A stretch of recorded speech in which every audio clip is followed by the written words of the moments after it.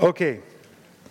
In 2013, the most recent year that we have statistics, the population of Santa Maria, California was 102,216.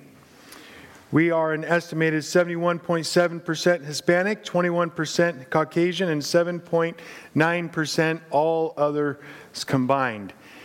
It is interesting how detailed we get with statistics. Statistics continue. In Santa Maria, California, there are 132 registered sex offenders. In the year 2013, there were 3 murders, 32 rapes, 122 robberies, 331 assaults, and 647 burglaries. Happy news all. Our crime index in Santa Maria, California is at a number that's 305.8. Now that doesn't really mean a whole lot, except that the national average is 289.2. Clearly, Santa Maria is a more dangerous place than average to live. All of which points to at least one thing. Santa Maria, California is in great need of Jesus. Lastly, again, in 2013, we had an 8.5% unemployment rate, whereas the national unemployment rate, like today, strangely enough, was 5.1%. And the median house condo, the single dwelling house price in 2013 averaged $234,000, up nearly $100,000 from 2000. Man, I'm full of good news today, aren't I? The truth is, actually, I hope you will find there is much good news tonight. Only that good news is not found in statistics concerning the town you live in. The good news is found in the Lord of the statistics of the town in which you live. The good news is that not where you live is paradise on earth. The good news is that you have paradise in your heart and you can share it with those with whom you live. These statistics, among many others that I didn't bring up, remind us that Santa Maria, California needs Jesus. Amen. Amen. And let me remind us, there are only 2 things that you can do on earth that you cannot do in heaven. The first is to sin, and the second is to share Jesus with those who do not know him. Which do you think we were left on earth to do? Obviously, we were left on earth to be the blessing that we were blessed to be. God has put you and me in Santa Maria, California for, among other reasons, than so that we may be a part of what blesses this community and help combat the bad statistics that make Santa Maria a more dangerous than average place to live. Being the blessing you are blessed to be is God's answer to the social problems the world faces. You must understand this. You and I must understand this. We are to be the answer to the problems the world faces. Being a Christian ought to mean, among other things, that you are a part of the solution to the problems we face. And I'll tell you what, you and I cannot be a part of the solution if all we're doing is sitting in the 4 walls of our home or the 4 walls of this church. Now, all that's great, Pastor Greg, and thanks for giving us a wonderful guilt trip. That is not my intention, by the way. But I want to show you from Scripture over tonight and the next several weeks that God indeed does have a part for you to play in helping this world to be a better place. Look no farther than the story of the Good Samaritan. Look no further than the Great Commandment or the Great Commission. Look no further than what Jesus said in Matthew 25 when he said, "Whatever you did to the least of these, you did also unto me." If you are still wondering if we are to be a part of the solution of this country's ills, then look no farther than the gospel, where Jesus made a difference among the people he lived around. Now, I also don't want to go off on the other end and say that, well, if you feed the homeless and you do these good works, that will earn you a place in heaven. Or if you do these good works, then automatically people will come to Christ. Obviously, that's not true either.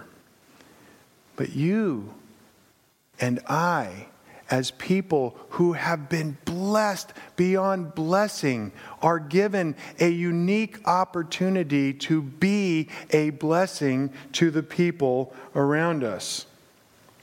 And before we get to passages like these, we need to look at another passage. We need to look at a passage that speaks directly to the situation in which you and I live in. I want to head off an excuse that might occur to us as we heed the call that we heard last week to tear the tape off our mouth, to take away the reasons that cause us to be silent in the face of the world around us. This excuse might be worded something like, well, I'm just passing through. I'm not really meant to be here on the earth. I am an exile in a foreign land. And some will take that as a reason not to really get engaged in the culture around them.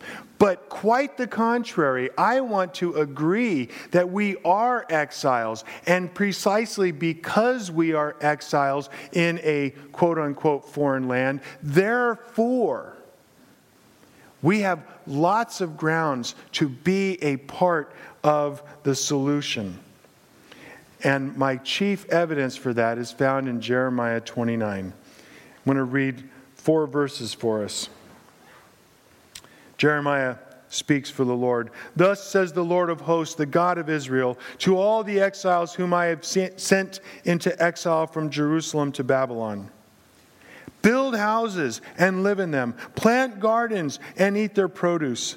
Take wives and have sons and daughters. Take wives for your sons and give your daughters in marriage, that they may bear sons and daughters. Multiply there and do not decrease. But seek the welfare of the city where I have sent you into exile, and pray to the Lord on its behalf, for in its welfare you will find your welfare." My friends, in the words of Winston Churchill, never give up.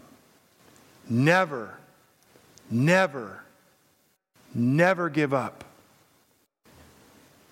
And in the words of Pastor Greg, if God can save my father's son, he can save anybody.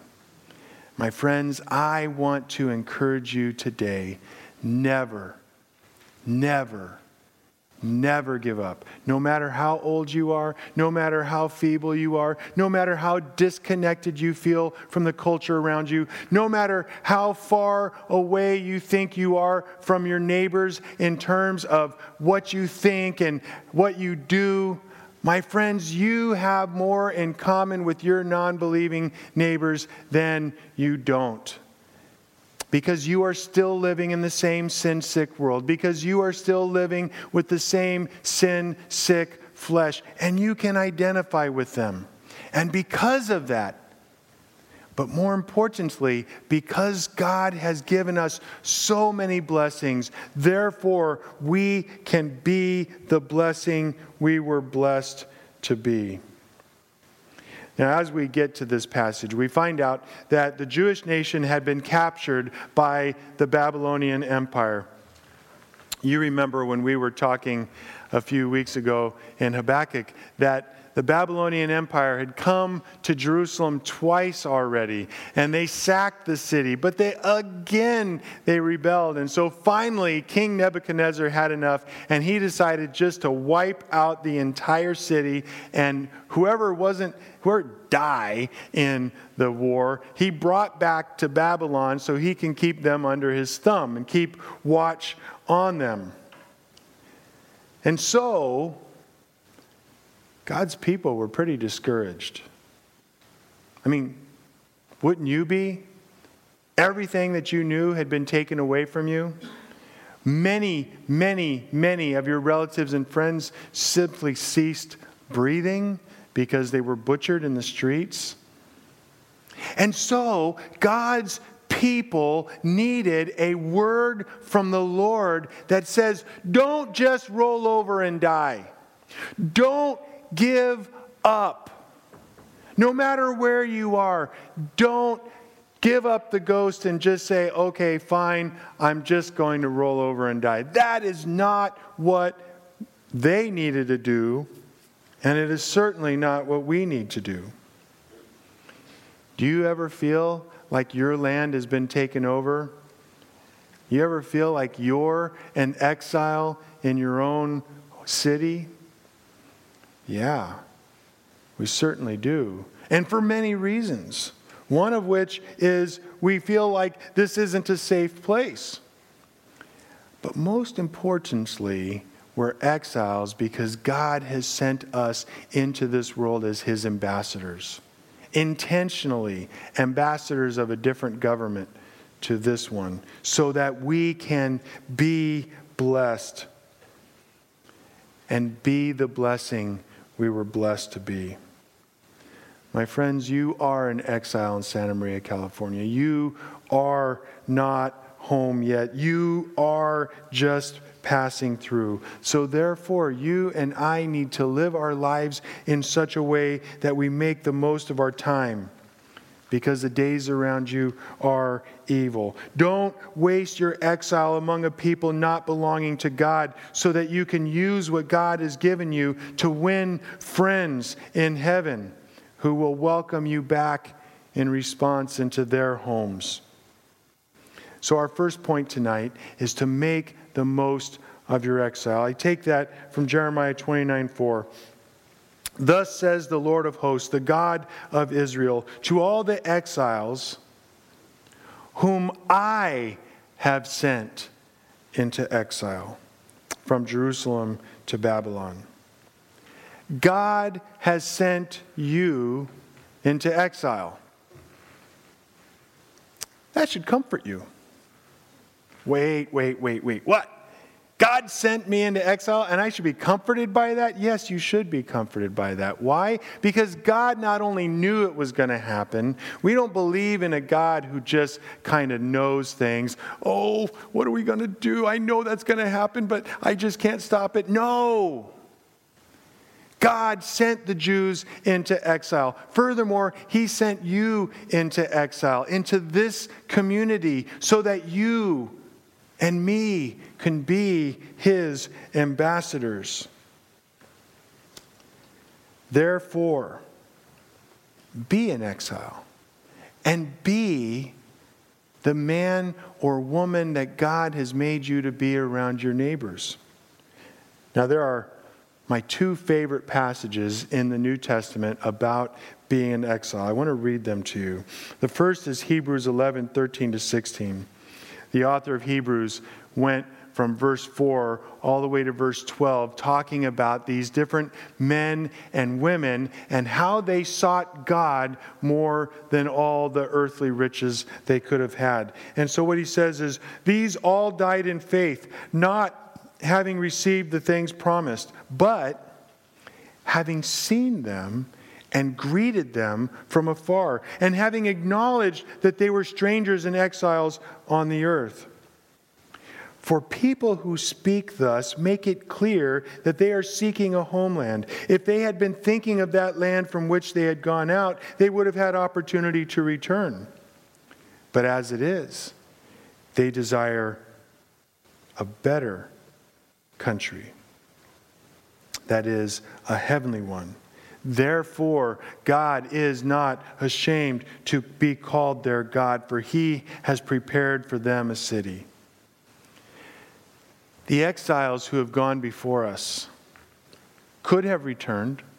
They could have gone back to their homeland. They could have blended in with the people around them. They could have made rooting for a football team the most important thing about their life. They could have made getting a newer, better car the most important thing in their life. They could have done all kinds of things that the world around them would have seen and said, he's just like us. And the world would have received him or them or you or me just like us. But they were living, as the author of Hebrews says, seeking a homeland.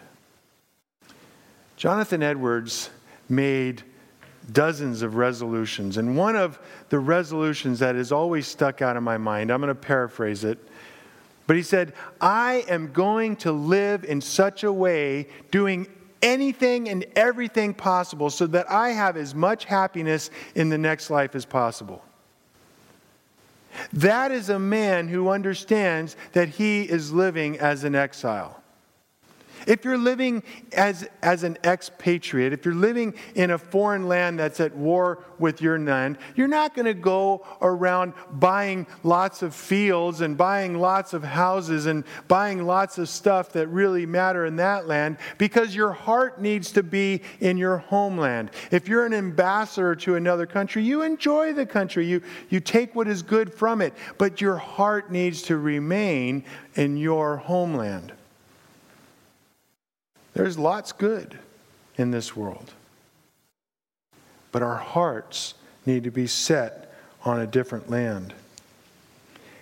And so, Jesus gives us a parable in Luke chapter 16 about a man who understood that his money was soon to be worthless.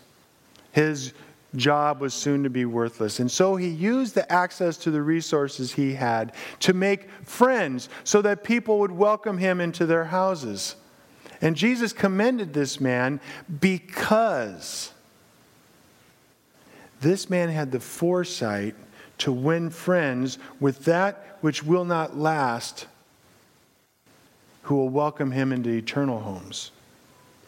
That is the lesson that Jesus gave there, and that is exactly what we are to do today. Anyone who lives their lives so that people will welcome us into eternal homes will be the kind of person who values God, and God will not cast aside. If you live your life for the glory of God, He will not be ashamed to call you one of His people. And you will have a home that will welcome others into. And, as I said a moment ago, you have the opportunity to return. You always have an opportunity on this life to make money your God again, to make whatever circumstances you're living in your God again. But we were reminded, and we are reminded daily, that this life will not last. And the things that you save up, whose will they be? You just don't know. Peter also calls us exiles. And Peter explains how not to make your home on earth. He says, verse 2, chapter 2, 11 and 12, he says, Beloved, I urge you as sojourners and exiles to abstain from the passions of the flesh which wage war against your souls. Keep your conduct among the Gentiles honorable, so that when they speak against you as evildoers, they may see your good deeds and glorify God on the day of visitation. To live as an exile on this earth is to live in such a way that you wage war against the passions of your flesh. Now, I'm sure many are thinking this passions of the flesh, this Peter's talking about sex, drugs, and rock and roll. But it also means everything that was talked about at the missions conference. Living with fear, hiding your witness from others. Living with a desire to be popular as something that hides your witness. A desire or a fear of not being loved by those around you. Peter, and therefore God, wants instead for you and me to live like in such a way that when people slander us for being Christians, there really isn't much to slander about. Except, of course, the fact that we're devoted to our God and devoted to the one who will protect us just as he did Daniel and his friends. But our passage tells us that God has sent us into exile. And he has sent you and me there as well, so that we will live in such a way that people see the one for whom we are living. And we will indeed be blessed so that we can be a blessing. How are we to do this? Verses 5 and 6 of our passage, create culture. It says, build houses and live in them, plant gardens and eat their produce, take wives and have sons and daughters, take wives for your sons and give your daughters in marriage, that they may bear sons and daughters. Multiply there and do not decrease.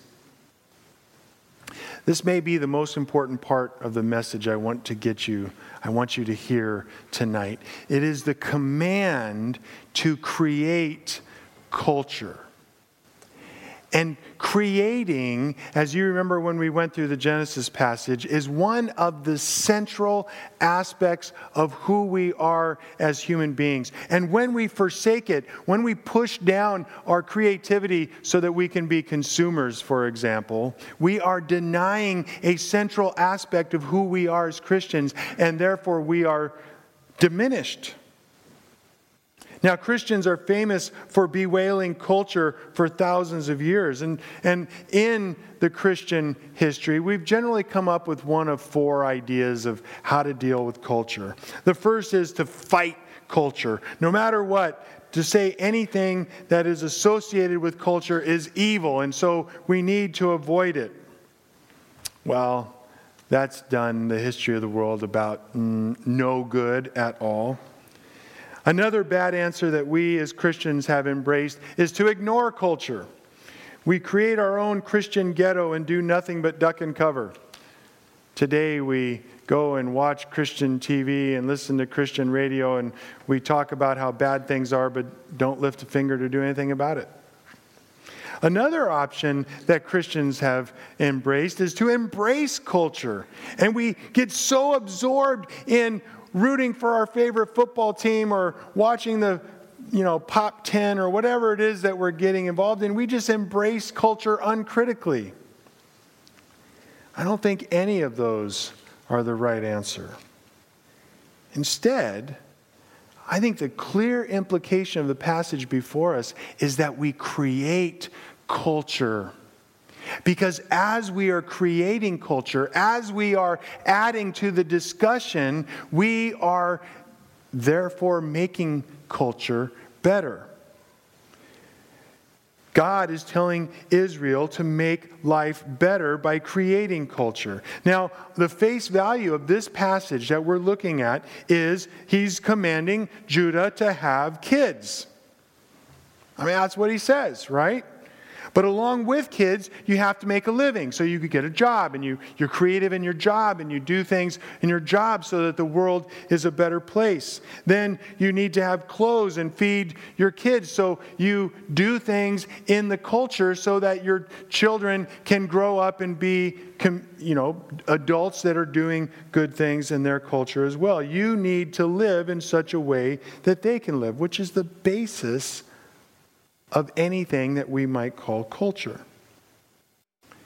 Now, there are a couple of you in this room who are too old to make children anymore.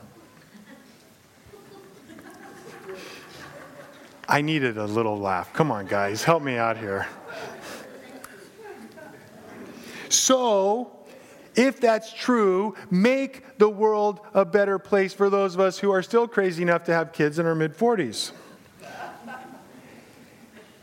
Who are still bringing into our home and contribute to the discussion that the world is having. Maybe you think politics are too convoluted. Breathe grace and reason into your discussion. Are morals in your community too debauched? Demonstrate the value of a life well lived for those who are around you. Is entertainment too sensual in your opinion? Create art that expresses real life in a beautiful way that isn't debauched by banal sexuality. Or celebrate sexuality in a way that shows that it is beautiful and decent when it is combined in a marriage relationship. Show the world that is so desperate right now that healthy Christian monogamous relationships are the most beautiful relationships that they can find. And everything that they might be looking for is found there. Breathe grace by breathing beauty into the relationship, and bring people along with you and talk about what it means and the benefits of a life well lived. Now, some of you are thinking, Pastor Greg, okay, come on, get decent in your conversation here. Well, I think that's exactly what this passage is talking about. And so you hire me to preach God's word. That's what I'm doing. Right? So, show the world not what you're against. Show the world what you are for, because the Bible is for it, because God is for it. And when you and I are living in that way, the people who are learning how bad it can be out there from their own mistakes will be drawn to people who are saying, this is what a healthy marriage looks like. Be that example. Create that kind of culture, and people will be drawn to it.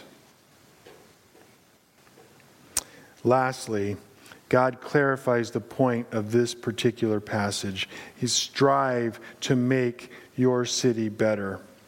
Verse 7, seek the welfare of the city where I have sent you into exile, and pray to the Lord on its behalf, for in its welfare you will find your welfare. Actively, positively, thoughtfully, intentionally do something so that Santa Maria, California will be a better place to live. Actively, not passively, not just wishing somebody would do something. Positively, not saying what you're against and how bad these other things are. Thoughtfully, taking time instead of just knee-jerk reaction against something that you perceive as bad. Intentionally, go out of your way to do it. And do something that will make Santa Maria a better place to live. Primarily, what that will mean for most of us is that we show how loving Jesus makes our life better, and other people can see that and want to take a part of it as well. Now, there is much that can be done to make Santa Maria better. Perhaps you have an interest in one facet of life here. Maybe you like horses. Well, get involved in that area and get to know the people who have that same hobby or that same plan of things, and get together with them.